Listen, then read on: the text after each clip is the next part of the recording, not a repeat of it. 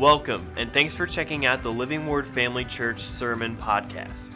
Before we get to the message, we'd like to invite you to check out Living Word Family Church if you don't already have a church home. For more information, you can check out our website at livingwordfamily.org. Going to return to some basics of faith for a little bit tonight. Gary Crowell, was that some good stuff? Man, oh man. I'm seeing about getting it online. In fact, I just saw, when I made this note, I had not yet heard from him, but I heard from him in the last hour and a half where he said if we edit the first part of the Sunday morning message, we can go ahead and put it online. He has to be very, very careful about what stuff gets out there, but I think it was only during the first part of his Sunday morning message where he named names and talked about some of the difficulties in travel and the crackdowns in China. So we'll have both of those messages up soon. Anyway, he did some great teaching on prayer Sunday night. So get that when we get it up. Especially if you missed it, go listen to it. And if you were here, I would encourage you to listen to it again. Meanwhile, I keep coming back to some things he said about the authority of the believer and how God has delegated this authority to us, and how even in his sovereignty, he really cannot unilaterally enter a situation without the prayers of his covenant people. This is the way he set it up. Well, that means God's not sovereign. No, that's the way he sovereignly arranged things. He created us. We fell. We submitted he made us. He made man, Adam, the manager, the overseer, the one. He gave dominion to Adam over the earth and everything in it. And when Adam basically bowed his knee to Satan, Satan became the Lord of this earth. Now, Jesus won that authority back at the cross. And we who are in Christ get to share that authority. But there's two things to remember. Those who are not in Christ they're not under his authority, even though he won it back from Satan. They're still under Satan's authority. And those who are in Christ but don't have the knowledge that comes with authority can still be saved and yet still walk under that oppression and that evil rule of the ruler of this world. You know that, right? Many of you were saved years before you knew you had any authority in Christ, right? Right? Okay.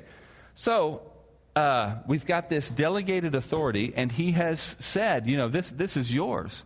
But we have to speak it. We have to speak God's word into these situations, specifically invite him into these situations. And there is so much of his word that we need to be actively applying to our lives. I was listening last night to David Jeremiah. Anybody ever listen to these guys? Anybody ever listen to anybody who's not a straight word of faith preacher? Moody Radio's got some great speakers. David Jeremiah, who's the Scottish guy over in Alistair Begg, Charles Stanley. I love listening to these guys, but you kind of have to have your filter on because every now and then they touch on the word of faith stuff, and they're just wrong about it. But I was listening to David Jeremiah last night, and he was talking about overcoming fear. I don't know if anybody heard this message. It was a great message. And he rattled off a lot of great verses when he was talking about, he talked about you got to identify the fear, you got to confront it. He says, then you find what the Bible has to say. He says, and there are promises, there are verses, there are things God has said, and you claim these things, and you speak them over your life. And I'm like, this is word of faith. I'm amazed. And Charles Stanley will do the same thing. He will speak. I'm like, this is word of faith right down the line. Except, what it boils down to is what we are claiming. The principles are identical. They say you have to speak it, you have to claim it, you have to believe it. There are just certain things they won't speak, claim, or believe. That's where the only disconnect is. What has God promised? So we have to remember a couple things. And I know most of you have heard all this before. Well, most of you have heard most of this. But remember that faith begins where the will of God is known. We can't really exercise faith for anything if we don't know what God's will is concerning something.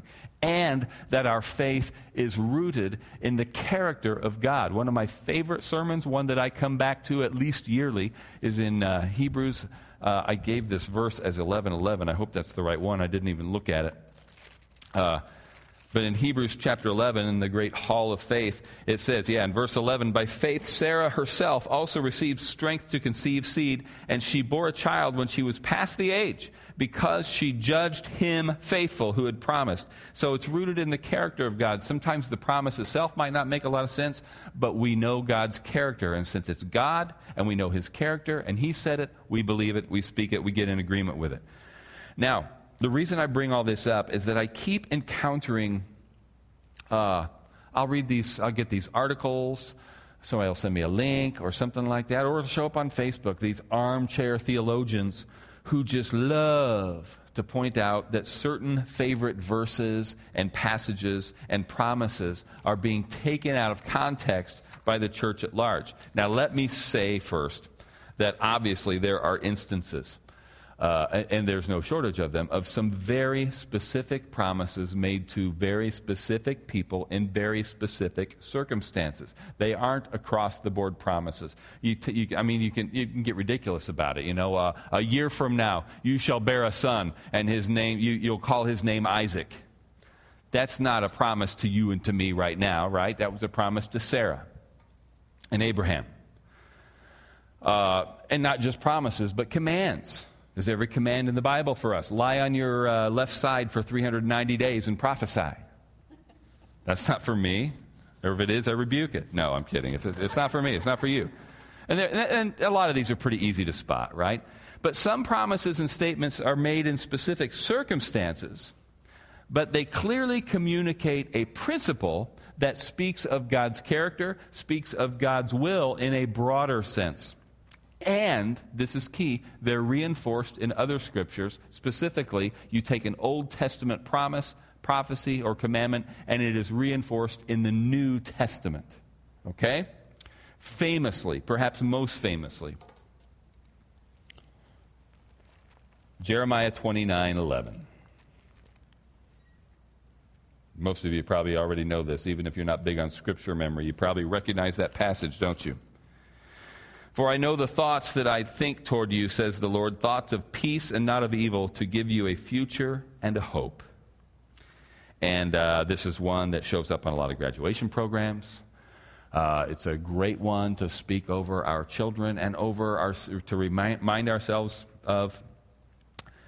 But there are some people, and this one gets picked on a lot, who just love to point out people who claim that verse, who put it in their graduation announcements and things like that, are completely ignorant of the circumstances surrounding that verse. Now, they might be. The circumstances surrounding that verse, by the way, is Judah is in captivity, right? They're in Babylon. They are suffering the results of their disobedience, the consequences of their disobedience, and God is saying, I haven't forgotten you. Just because you are experiencing this because of what you did doesn't mean I'm done with you. I still think good thoughts toward you. I still have a good plan for you, and you still have a hope and a future. Why? Because he's bringing them back. So that's the specific context. But is there something about that verse? I know the thoughts that I think toward you.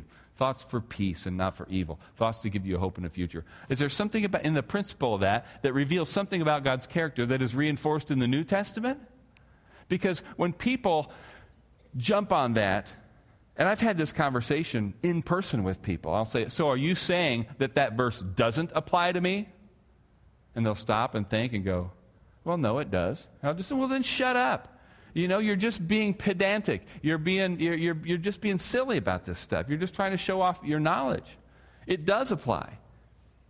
Let's look at a couple of them. Romans 8:28. I'll just read them off the screen. And we know that all things work together for the good of those who love God, to those who are called according to his purpose. Romans 8, what's the next one? 31. What then shall we say to these things? If God is for us, who can be against us? Romans 8:38 and 39. For I am persuaded that neither death, nor life, nor angels, nor principalities, nor powers, nor things present, nor things to come, nor height, nor depth, nor any other created thing shall be able to separate us from the love of God which is in Christ Jesus our Lord. Philippians 1:6. being confident of this very thing, that he who has begun a good work in you will complete it until the day of Jesus Christ. Now, those are all New Testament words that reinforce the thought and the character of God that is revealed in Jeremiah 29:11. So we absolutely, Jeremiah 29:11 is absolutely worth claiming, knowing, and remembering, right? Another one, Isaiah chapter 43. Beginning in verse 1, we'll read the first 3 verses here. But now thus says the Lord who created you, O Jacob, and he who formed you, O Israel, fear not, for I have redeemed you. I have called you by your name. You are mine. When you pass through the waters, I will be with you. And through the rivers, they shall not overflow you. When you walk through the fire, you shall not be burned, nor shall the flames scorch you. For I am the Lord your God, the Holy One of Israel, your Savior. And we'll stop there. Because then it goes on to say some specific things about Israel and Egypt and things that aren't necessarily applicable to us. So is this verse for us, or was it just for Israel in that time? Well, is there anything in the New Testament you can think of that sounds like that? Because the first thing that pops into my mind is Jesus himself saying, I will never leave you or forsake you. Behold, I am with you always, even to the end of the age. So is there a principle there that we can claim from those verses? Yes, absolutely. Another favorite, Philippians 4:13.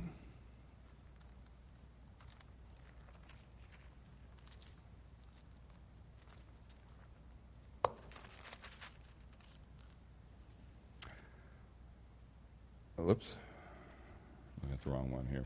For I can do all things through Christ who strengthens me. Yes. Yes. Yes.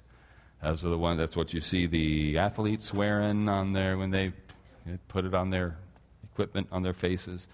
It's a great verse. So much packed into just a few words. I can do all things through Christ who strengthens me. And there are people who love I just saw something the other day. Somebody put a little meme up that said how we view Philippians 4:13. And it's the guy holding 2 bags of money, smiling, saying, I can do all things through Christ who strengthens me. And then next to it is a cartoon of a guy in chains saying, this is what God really meant. I can do all things who strengthens me. Why does it have to be either or? Because Paul's saying, I can do all things through Christ who strengthens me. And somebody wants to say, well, you have to understand, Paul wrote this in prison. He learned how to be abased. Well, he also learned how to abound, didn't he? What's he saying? I'm not going to be, my attitude, my mission, my accomplishments are not going to be dictated by my circumstances. If God has called me to do it, he's empowered me to do it. I can do all things. And not just endure all things, I can accomplish all things through Christ who strengthens me. Now, can we take it too far? If I can do all things, can I fly?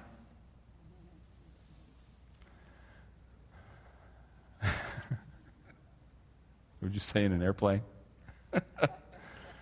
Great story about Muhammad Ali that Ravi Zacharias likes to tell. Maybe you've heard this.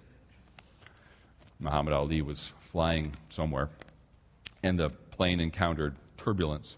And so the light came on telling everybody to fasten their seatbelts. And an announcement was made for everybody to fasten their seatbelts. And everybody did, except Ali. And the stewardess came and leaned over and said, sir, would you please fasten your seatbelt? And Muhammad Ali said, Superman don't need no seatbelt. And the stewardess said, Superman don't need no airplane neither. So I may have shared this with you. This is terribly embarrassing, but I'll share it with you anyway. I was a big comic book reader, big comic book fan. I started off with Richie Rich, and I graduated to Marvel Comics. Thank God he spared me DC. I was a Marvel guy. And see who's dominating the cinematic universe right now. Anyway, Iron Man, Spider-Man, all these guys. And Spider-Man was really my favorite, my first love. I have a Spider-Man costume that was custom made for me. It doesn't quite fit anymore because it was made for me about 200 pounds ago. No, 100 pounds ago. Anyway, I loved, man, one of my earliest favorite TV show was The $6 Million Man. I just loved the idea of superpowers. I was fascinated by him. So when I first heard the word of faith, and people are preaching, you can have exactly what you say. Anything you believe for, anything you say. I started speaking spider powers over myself, man. I can climb walls. I can lift a car. It didn't work. Why? Because there wasn't a promise in God's word that indicated I could do anything like that. All right? There is a context. There are some control scriptures, right? And all of this has to be bound by the revealed will of God. But we are still limiting ourselves greatly because God has revealed so much of his will that we're not walking in. So yeah, we can take Philippians 4:13 and we can get ridiculous with it, or we can take it for what it really means, but let's at least take it for what it means. I would look at it this way. If Paul in prison can say, I can do all things through Christ who strengthens me, how much more can I say, out of prison, in freedom, say, I can do all things through Christ who strengthens me, when I'm not limited by chains right now, okay? Now,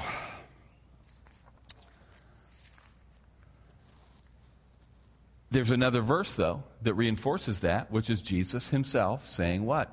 All things are possible to him who believes. But again, we're not just believing things in a vacuum. I mentioned not too long ago that Brother Keith Moore was sharing with us at the RMAI Regional, that you've got people going around, RMA people who have been in the Word of faith for a long time, saying, well, we're believing God for this, we're believing God for that. I said, well, what do you mean you're believing God? What did God say that you are believing?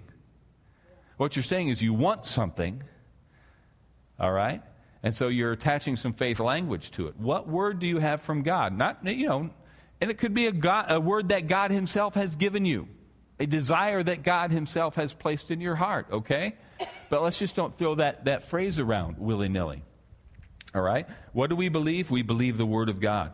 And we must get the Word. I'm talking about the Bible. We've got to get it in us, way down deep in us, these promises, these indicators, these revealers of God's character, so that we really know what it is what he wants, what God expects of us, what kind of God he is. His desires have to be woven into our consciousness, our awareness, so that as we are praying, as we are being led by the Spirit, he can speak those written words to us. He can quicken them to us, bring them alive.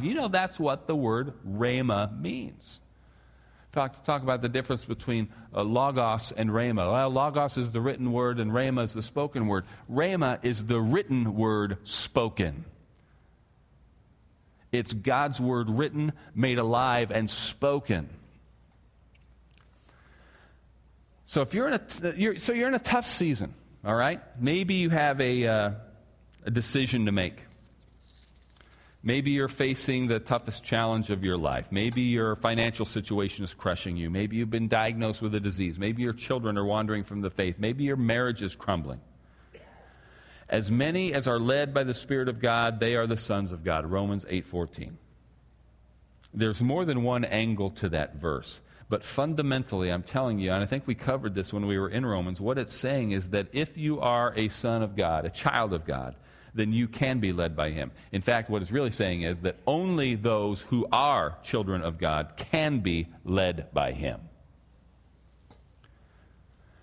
So if we are children of God, we can be led. And in those situations, we can expect, we can trust, we can claim his guidance, his leadership. And in those situations, he'll quicken certain scriptures, make them come alive to us, and he will urge us to claim them. What am I talking about? These situations I just described. You've got a decision to make. God gives me wisdom, and he gives it to me liberally when I ask for it. So since I asked for it, I expect to receive it. I will make the right decision. I will follow peace, and I will experience peace with the decision I make, because God directs my steps to the right decision. That's a great thing to say, and every word of that is rooted in Scripture. Finances, I'm a tither. and God rebukes the devourer for my sake. I give, and it will be given to me. My God shall supply all of my need according to his riches in glory. And that's the tip of the iceberg. Disease, he forgives all my iniquities and heals all my diseases. God, you are the God who heals me. Jesus bore those stripes to purchase my healing. Your children, God, historically in your word, you have saved households.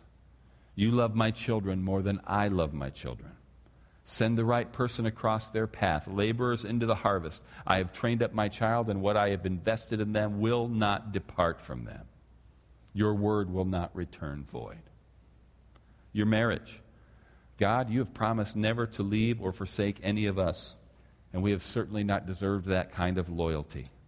I can remain loyal. You are a God of love, and your love has been poured into my heart. Therefore, I will love my spouse. My spouse will love me. You are the one who said, two shall be one flesh, so we will not only not separate that, but we expect our love to burn brightly again as a reflection of the love you have for us. I will love my wife as Christ loved the church. I will love and honor and submit to my husband. Listen, there is nothing wrong per se, with just crying out, oh, God, help me. Nothing wrong with that, because we're honest in that moment. We are admitting our dependence on him. But we have to move from that. We have to proceed in faith to make claims on his word. Back to Isaiah 43 again. I don't think I gave you this one. Sorry. In Isaiah 43, beginning in verse 25. Even I, am he who blots out your transgressions for my own sake, and I will not remember your sins. Put me in remembrance. Let us contend together. State your case that you may be acquitted. And we have to be careful with this because there's a couple different things God is saying here. But they're not opposed to each other. One thing he's saying is, if you're going to stand before me and try to tell me that the judgment that I'm bringing about in your midst is wrong, you are going to lose this case. But he is saying, where does he start? I'm the one who blots out your transgressions. It's not my desire to hold these things against you forever. Come and make your case. Why? So that you can be justified. This is what my heart is. Now, we fast forward to the New Testament. What is our case? Put me in remembrance. You understand God doesn't forget, right? You know, there are many times we read the phrase, then God remembered so-and-so. God remembered Noah. God remembered it just means he acted on their behalf in that moment. It's like, oh, I forgot about Noah. He's floating around that boat all this time. What am I going to do? No, he never forgets. He says, put me in remembrance. He's saying, you bring my word to me. Show me that you know it. So what is our case before God? Well, when we're talking about iniquities and things, our only case is his promise to blot them out. Our only case is the cross of Christ. We plead the blood. Now, that's a phrase. I'm going to be wrapping up here soon, so praise and worship team, you can come on up here. That's a phrase that's taken a lot of, people have played fast and loose with it. Draw a bloodline here, plead the blood over this, blood over that. It's a legal term, and I'm not trying to diminish it. It's a very powerful concept. When we plead the blood, it's kind of like pleading the fifth. There's something real, something that we have access to that protects us, that saves us. And when we're on trial, the prosecutor is the devil, the judge is God the Father, and it's like you have been accused by the accuser with these sins, and these sins make you filthy, they make you unrighteous in the sight of God. How do you plead? Well, we're guilty, but we don't want to be punished, we don't want to be sentenced, so what do we plead? We plead the blood. And our defense attorney, the Holy Spirit, says, yes, Your Honor, guilty of doing these things, but the sentence has already been served. The blood has already been shed. So we can declare the accused innocent. That's what it means to plead the blood. And so when we make our case before God, when we go with these promises, actually, we go with our requests. Make your requests known to God. I've been reading some stuff about prayer kind of inspired by some stuff Gary Krause said, and everything he said I agree with. But I've heard so many people say, prayer is listening to God. I've preached this before, and it is. You do have to listen to God, of course, but prayer is conversation, prayer is communication, prayer is meditation. You know what? A lot of what the Bible says about prayer is you making your requests known to God. You asking God for stuff is not only a legitimate form of prayer, but it's a very popular form of prayer in the Bible. So when we go to Him with our requests, with our needs, we still put Him in remembrance of His Word. Here is what I want, Lord. Here is what I need. And I'm bold enough to ask you because you said in your Word that you would supply all my needs, heal all my diseases, restore my relationships, save my children, etc., etc., etc. And these things should come out of us in prayer, prompted by the Holy Spirit. Amen? Stand up with me. I'm going to pray a prayer to close this message out, and I want to ask everybody first, are you saved? Do you have this relationship with God? I think everybody in here does. So praise God. Everybody in here baptized with the Holy Spirit, baptized in the Holy Spirit so that you can pray in the Spirit. Pray in that, like, man, I want to pray effectively. I'm not sure what to pray. Start praying in tongues. It's a great way to put yourself in a position to hear from the Spirit of God where He can fill, where He can bring these scriptures up and out of you. But if you haven't done that, if you've not surrendered your life to Christ in the first place, if you've not received the baptism of the Holy Spirit, I want to pray with you when we sing this song. But everybody else, let's just make this our prayer. Heavenly Father, thank you for your word. Thank you so much for your great and precious promises. Let us not take them for granted, not just knowing them and taking for granted, but let us not take for granted that we just have a Bible that we can look them up. Spur us on, Lord. Light a fire under us so that we get these promises down in our hearts so that when we face a need, when we face a temptation, when we face a desire, that these scriptures come up. We'll hear the voice of your Spirit. We are trusting you, Lord, to quicken your words in our lives. Bring them out of our mouths so that we speak them with authority. We thank you, Lord, that you are the God who heals us, who provides for us, who restores us, who fills our lives with purpose. And on top of that, Lord God, that you use us. You fill us with your very self, your Spirit, and you anoint us and equip us to be your ministers in this world. Thank you for the awesome privilege of being your ambassadors today. I pray, Lord, if there's anybody in here who does not know you as Lord, does not know Jesus as Lord, does not know you as Father, I pray, Lord, if there's anybody in here who has not experienced the wonderful baptism, the infilling of the Holy Spirit, that they would come to know you and receive that tonight. In Jesus' name, convict them of their need, convince them of their need, and grant them the desire to come and receive it now. In Jesus' name, all the believers said, amen. God bless you as you come. Let's go ahead and sing. Thanks for listening. We hope that this message encouraged and equipped you in your walk with Christ. Make sure to follow us on Facebook or Instagram to stay updated with what's going on at Living Word Family Church. Have a great day.